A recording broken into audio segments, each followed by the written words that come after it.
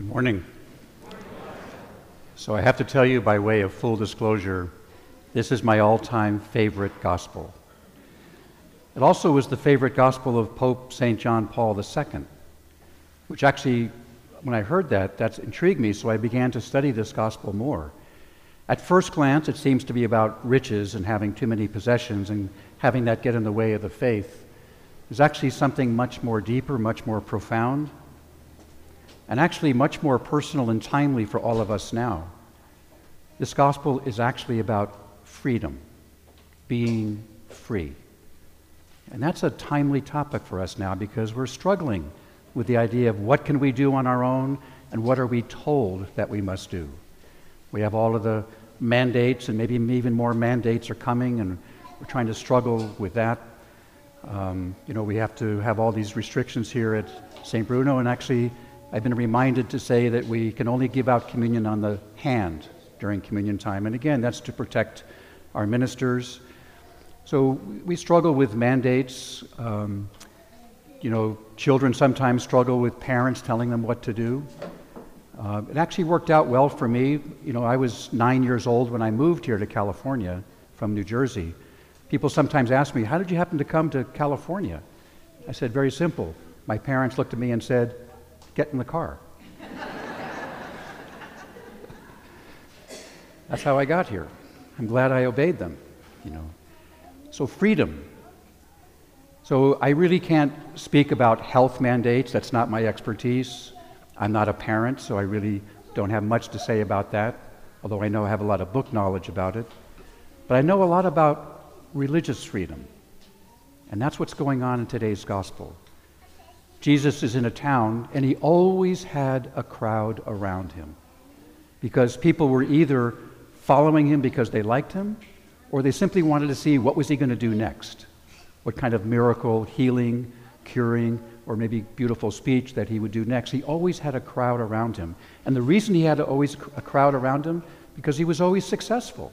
He actually did those miracles and gave great sermons, and people liked it, and they flocked around him. And very dramatically in today's gospel, Jesus has this crowd around him, and it's a unique title. It says, a rich young man came before him. Now that's an interesting detail.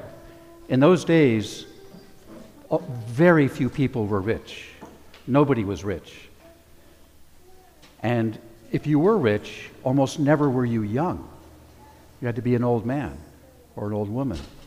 So for a rich young man to walk up to Jesus, that's a unique person, and it must have gotten everybody's attention. I'm sure that everybody in that crowd knew this rich young man because he would have been famous.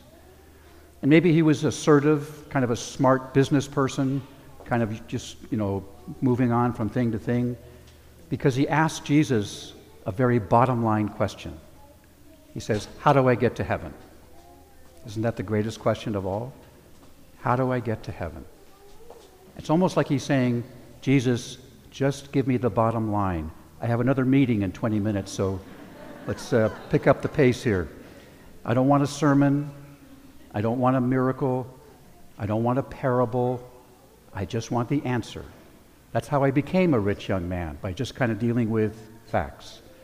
How do I get to heaven? Jesus respects that question. He doesn't give a sermon. He doesn't give a parable. He doesn't do anything exotic. He simply answers it. Here's what you do.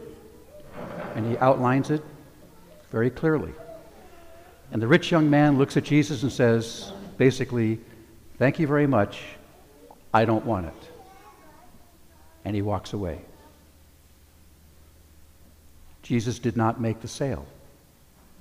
He's humiliated in front of the crowd. The rich young man comes up asking for an answer, and he rejects it, and he walks away.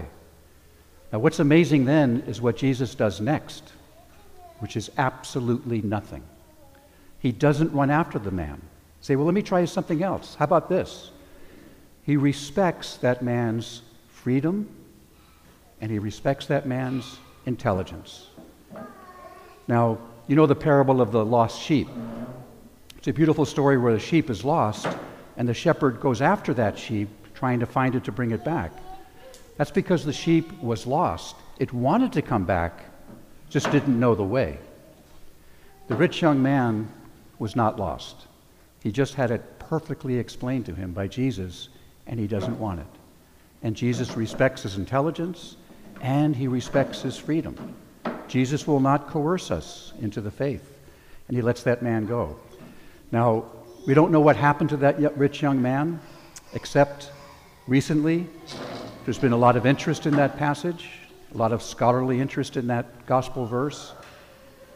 That amazing story in the Gospel of Mark that we just heard right now, in the 10th chapter of Mark. A lot of scholars today think that that rich young man was Mark. It was actually Mark. And that he actually at some later time came back to the Lord, and when it came time to write the Gospel of Mark, he wrote his own story into the Gospel. So Jesus, letting this person be free and respecting his intelligence, eventually came around and wrote the Gospel of Mark that we love so much. So, children have to obey their folks. You have to obey the traffic laws. We have all kinds of places in our life where we have mandates. But among adults, amongst people who are 18 and or over, Jesus lets us be free. He presents everything as clearly as he can, which we try to do here at St. Bruno as well. But Jesus always respects your intelligence and your freedom to make the right decision. And then if you do, then perhaps you will be as fulfilled and as satisfied, as happy as Mark was when he eventually returned to the Lord.